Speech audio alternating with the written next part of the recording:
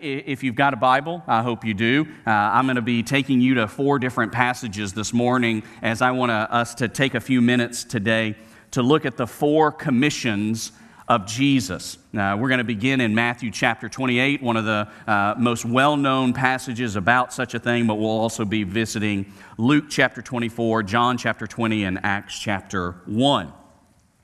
Just this past week, there was a survey released every other year. There's a statistical survey done on the citizens of the United States of America. It's called the General Social Survey. You can look it up. It includes a multi-hundred-page document about all sorts of different things about us. But there was a particular part of the religious survey that stood out to many of us when the survey was released. On the good side and on the plus side, when it comes to being an evangelical, which can be very broadly defined, but for the purposes of a survey like this, is people who hold beliefs that are generally like ours, that believe that a person needs to be converted, that left to our own devices, we're dead in our sins and we are bound for judgment, and we need a conversion. We need for Christ to intervene in our life in order for us to find forgiveness, grace, and eternal life in Christ. The number of evangelicals in the United States of America has basically held steady for the last few years. It hasn't. There's been a couple of spikes upward or downward, but in general, talking about statistical trends, we've held pretty steady at about 24% of the population of the U.S.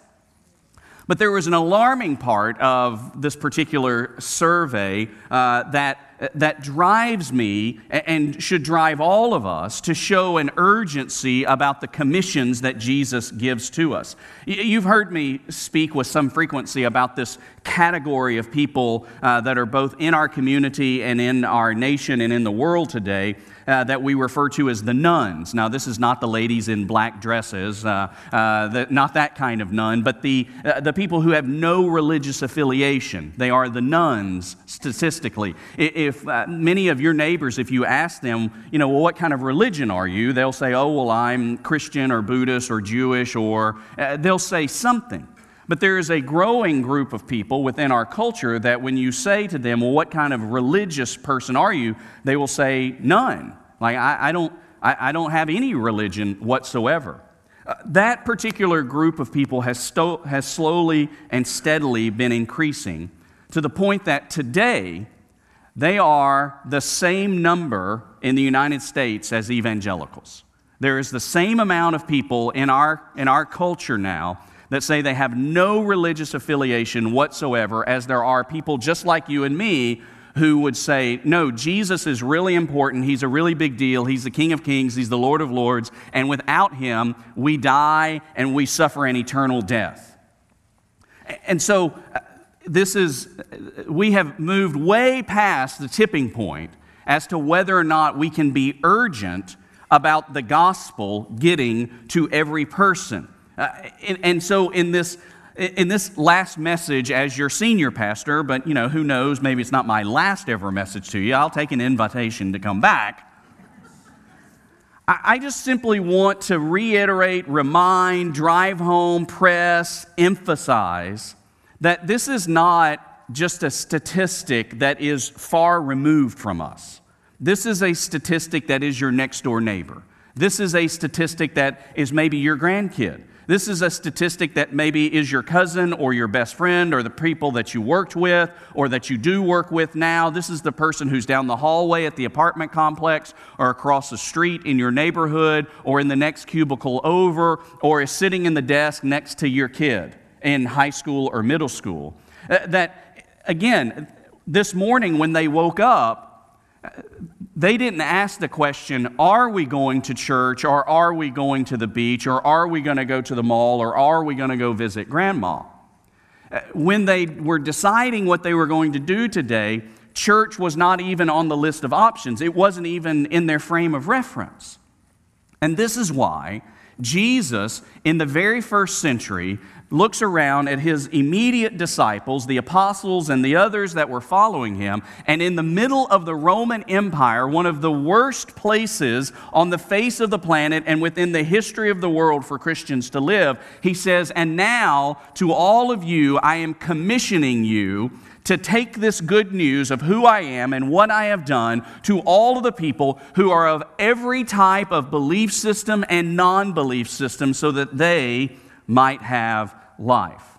And he says this in 4 different places after his resurrection. The first we find in Matthew chapter 28, verses 18 through 20. Many of you might be able to even recite it from memory, where he says here, "Jesus came near and he said to them, 'All authority has been given to me in heaven and on earth. Go, therefore, and make disciples of all nations, baptizing them in the name of the Father and of the Son and of the Holy Spirit, teaching them to observe everything I have commanded you. And remember, I am with you always to the end of the age.'" In this first commission, I want to just highlight what I think is the primary commission, the primary action that he gives, and that is make disciples. You and I have got to constantly fight against the temptation that we would just be religious consumers of goods and services offered by church campuses. But we move from religious programming to be lifestyle disciple makers. This is what we're here for. As I have said in other occasions, the church is not here for you. You are the church, here to make disciples of all people. Now, programming is the path of least resistance for all of us. And in fact, programmatic growth is oftentimes the last vestige of ministries that have become sterile when we say, well, we just need more people. If we just got more people here, then that would make us feel better. That would make us give a sense or maybe even a facade that there's growth going on. But growing programs is not anything that Jesus asks us to do. Rather, what he says is go and make disciples of all nations. And he uses a particular Greek word there that it doesn't just mean nation states. It doesn't just mean go to the Ukraine or go to Bolivia or go to... That word actually means people groups. Make disciples in every single people group that is in existence. And there are still hundreds, if not thousands, of people groups that don't have a single Christian in them. Just recently, I heard the general secretary of the organization I'm going to go and be a part of, the Baptist World Alliance, that he quoted the statistic that currently among the world's population, that 31% of the world's population lives within a people group where less than 5% of that people group are Christians. So there's a huge field before us of people who are not yet disciples of Jesus. And our task is to go and help people get introduced to who he is. And one of the great blessings that I've had over the last few years is watching so many of you do this work. Everything from those men and women and those young adults that go to Palm Shores Behavioral Center in order to teach the Bible, to middle school kids and elementary school kids and teenagers that are in a residential center because of all sorts of trouble in their lives, to those of you who have worked with our children's ministry in order to introduce the principles of the gospel and the scripture to little impressionable minds that they're not going to get in anywhere else. They come from unstable homes at times. To those of you who have been willing to work with our student ministry, investing copious amounts of time in teenagers that are always not as thankful for that huge amount of investment that you make in them. But down the road, one day when they're adults and they've got their own kids, they'll remember men and women like you who are willing to invest in their lives and help them to become disciples of Jesus. I've watched it as many of you have invested in your life groups and in senior adult ministries to help people that are far from Jesus, far from an understanding of who he is, or maybe were very, very religious but had never actually had a personal encounter with Jesus, draw near to him so that they could put their faith in him. That's what this whole thing is about. Jesus said, get out into the world, into the highways and the byways, the neighborhood where you live, and the countries where you can travel to. Everywhere from here to there and everywhere, and make disciples. The second commission that we find from Jesus is located in Luke chapter 24. And that is that he commissions us to witness to the truth. He tells us that it is not just enough to go out and we're not just about strong-arm tactics, but rather we actually carry the truth that is compelling and persuasive on its own. Here in Luke chapter 24, beginning in verse 46, reading through 48, Jesus is walking along with them and he is now risen. And it says, he said to these disciples, "This is what is written. The Messiah would suffer and rise from the dead the third day, and repentance for forgiveness of sins would be proclaimed in his name to all the nations, beginning at Jerusalem. You are witnesses of these things. And look, I'm sending you what my Father promised, as you stay in the city until you are empowered from on high." Now, this is the place where we move away from just opinion sharing to actually talking about the gospel. The old sayings are so true. Opinions are like belly buttons. Everybody's got one, and most of them are fuzzy. You've heard that before. Opinions are easy because opinion sharing it becomes just kind of a rhetorical battle. If I can say my opinion louder, if I can be more persuasive, if I can be funnier, if I can be smarter, then I can win the discussion. But you and I as Christians are not called into the opinion business. We're called into the truth business. Jesus says to them that I want you to go and I want you to share the truth. I want you to share what you have been a witness of. You have seen the Messiah. You have watched him suffer. You know that he was dead. You are aware that he rose from the third day, and you are going to proclaim his name to all the nations. You're witnesses of these things. You're going to proclaim that repentance is necessary for the forgiveness of sins. Jesus said you'll be the witnesses of these things. There are a lot of things that we can talk about as human beings. The things that are important to you are the things that you will talk about, whether it's your kids, your grandkids, your job, your hobbies, the possessions of your life. Those are the things that we talk about. This is a place where we have to test our hearts.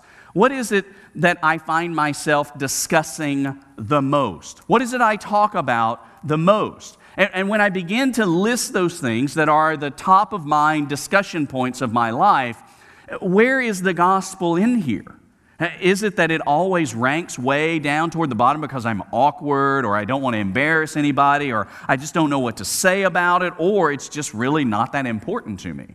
Or is it that you feel the compulsion in your heart because of the love of Christ for the lost people around you that you want to make sure that this guy, this gal, this friend, this family member, this coworker has heard about the truth of who Jesus is? Again, the temptation for our church and every church is that we move away from talking about the gospel because it includes things like repentance and sin and the death of the human soul, and that instead we deal with things that are just about, changing your behavior and being a nice and mannerly kind of person. One particular writer that I just love reading his stuff, his name is Dallas Willard. In a book that he wrote about the spirituality of our lives, he says this about this poor showing of the gospel that sometimes we give. He says, the gospel of sin management. So he means by that phrase a message from the church that is basically about how to be a nicer person. The gospel of sin management has produced vampire Christians who just want Jesus for his blood and little else. It's just the life that we just want Jesus just for his blood, the get out of hell free card, just get me over the threshold from death to life, but don't actually make my life change. I just want to make sure I don't go to hell. But we're witnesses to the truth, and our commission is to bear a witness, to carry it into the world that this is who Jesus is. That he is the Messiah who suffered and died for our sins, dead and buried, risen from the dead, and he requires out of us a repentance, a changing of our lives, a transformation. And so we have to dig into the Word of God that we can be a witness as to what He said and who He is. And as you love God's Word, as you learn from it, as you obey it, then you will habitually live by it. So we are here to make disciples. We are here to be witnesses to the truth. And thirdly, a third commission that Jesus gives to us is in the Gospel of John chapter 20, where I would just summarize it as that we are to be the people who live sent. If you will, look at John chapter 20, verse 21. Here, Jesus is risen from the dead. He has appeared to Mary Magdalene. And then on the first day of the week, while the disciples are gathered together in a locked room, Jesus appears among them. And he says in John 20:21, Jesus said to them again, "Peace to you. As the Father has sent me, I also send you." Think about the revolutionary moment that is happening.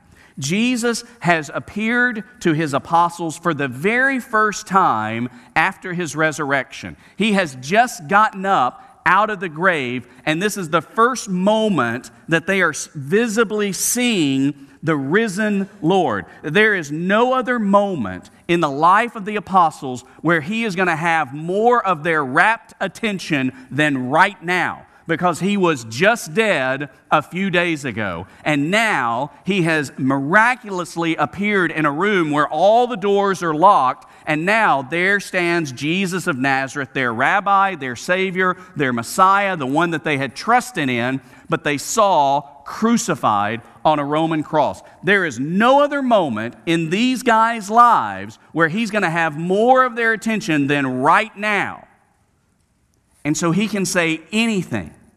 This is the point where they are zeroed in on 100. And His word to them is not to unfold the mysteries of what's going to happen at the end of the world. It's not to tell them who the beast in the book of Revelation is. It's not an explanation of that whole 666 thing. He doesn't lay out doctrines for them. He says, I want you to understand, just like the Father sent me, I'm sending you. And He puts it into the very genetic fabric of the early church that you are a sent kind of people. Which means for us as modern Christians in a free society where we can build lots of stuff, is that we have got to constantly press against the temptation to just be chaplains on a campus and move to being missionaries for the kingdom out in the world. The sedentary lifestyle of a comfortable and campus-oriented Christianity is a distortion of the biblical portrait of the mobilized and radical church that Jesus sent into the world. You and I don't have time just to hang out. We don't have time just to play tiddlywinks with our religious ideas. It is a day and an age where more and more people are lost in this world, and our commission is to go as far and as often and as passionately as Jesus did, which means a neighbor that is across the street that is dealing with alcoholism or a broken marriage or a rebellious teenager, or the neighbor that's across the street that's got a big fat bank account and seemingly everything that he or she will ever want, from one end of the societal spectrum to the other, all of them need Jesus, and you and I are the ones that are sent to take Jesus to them. The going mission of the church is its natural state. The more that we live sent, the more we become like Jesus. So oftentimes we think of being like Jesus as simply being ethical and moral, just trying to find some kind of moral perfection, and then I'll be like Jesus. You want to really be like Jesus? Go. Get up and go. Go across the street, go across the city, go to the next community, go to the next country. That's how we become more and more like Jesus, because He says, as the Father has sent me, so now I'm sending you. And the final one we find in Acts chapter 1, verses 7 and 8, and that is to be Spirit-filled. Amen?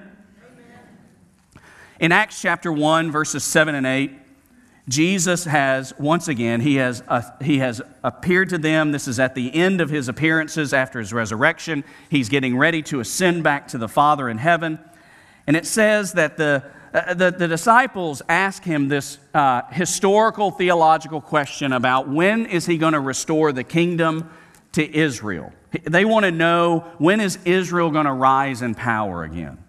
It says in verse 7, he said to them, "It's not for you to know times or periods that the Father has set by his own authority, but you will receive power when the Holy Spirit has come on you, and you will be my witnesses in Jerusalem and in all Judea and Samaria and to the end of the earth." Now again, there's a lot in all of these passages that could be picked apart and highlighted and exegeted, but this one idea, he says, you will receive power when the Holy Spirit has come upon you. You and I have this great opportunity to move from being religious service attendees to revolutionaries empowered by the Holy Spirit. Now, you may not think of yourself as a revolutionary. You like living a quiet life, keeping to yourself. I'm a little bit of an extrovert, that has to live a little bit of an introverted life. Maybe you're an introvert that has to be a functional extrovert at times, but you kind of like to keep to yourself. You kind of like your me time. But you and I as Christians are called to be gospel revolutionaries, making trouble in the world for the grace of God. And the Spirit's presence in the life of a Christian is a miracle of galactic proportions. It is a doctrine that has persisted from the time that Jesus spoke about it, all these 2,000 years, that I fear that I and many others have become far too familiar with. That we think about, well, yeah, I'm filled with the Spirit, I got saved, and the Spirit indwelt me, and He sealed my salvation, and at any given moment I can say to the Father in heaven in prayer, would you fill me with your Spirit? And He does. It's a promise from Scripture. It's something that I can rely on. And we just kind of trip through it. But pause for a moment and think about what Jesus has just promised to His early disciples and what is promised to us as believers in Christ, is that a member of the Trinity of God, the Father, Son, and Holy Spirit. The Holy Spirit is not like the junior partner here. This is a member of the Godhead. This is God, the Spirit, comes to empower little old us. Like, I'm just made out of the dust, me. Just little old Philip Nation, born with a speech impediment, from Birmingham, Alabama, growing up on Camellia Road, going to Smith Middle School and Huffman High School, 5 foot nothing, 88 pounds soaking wet, just this one little kid. And God looks down through all of the channels of eternity to a guy like me, to a gal like you, to a guy like you, to a person who grew up where you grew up, who has the experiences that you have experienced, to be the one that He says, if you will accept me as your Lord and Savior, I will take the Spirit of the living God, the one who was there at the creation of the world, the one who raised Jesus from the dead, that same power will be alive in you. And too oftentimes, we just kind of pass by like, oh yeah, they got the Spirit. That was really cool. That must have been really neat. But instead, this is a devastatingly wonderful idea that when God commissions us, when He says to go into the whole world, make disciples, witness to the truth, live in a sent kind of mentality, that we don't do it on our own strength and we don't do it with our own strategies to carry the gospel out into the world, but that we are carried into the world by the very power of the Spirit of God. It is the promised power for the completion of the commission. Aren't you glad it's not up to us? I've met me. I know me. And we're relatively nice and intelligent people. Like, we could persuade people to do stuff and believe in things and attend here and do that and serve in this kind of way. But none of us have the power to actually change the human soul. but the Spirit of God alive in you, bearing witness to the gospel that Jesus is risen from the dead, being willing to be present in the life of the broken, the hurting, and the person who is saturated and soaked by sin, and offering life and grace and mercy, then the Spirit of God takes root. The Spirit of God begins to convict.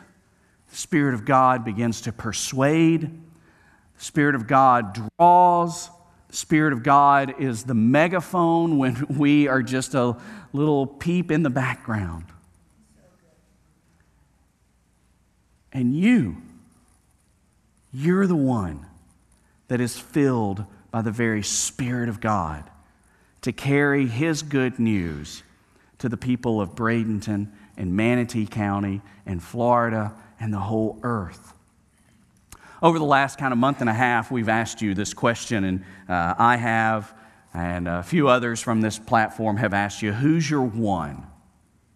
Who's that one person here locally that you are praying passionately about and that you are willing to actively share the gospel with so that they can hear that there's a Savior? Who's your one can be answered with just regular human logic, but only can truly be solved by a gospel-packed witness from a Spirit-filled believer.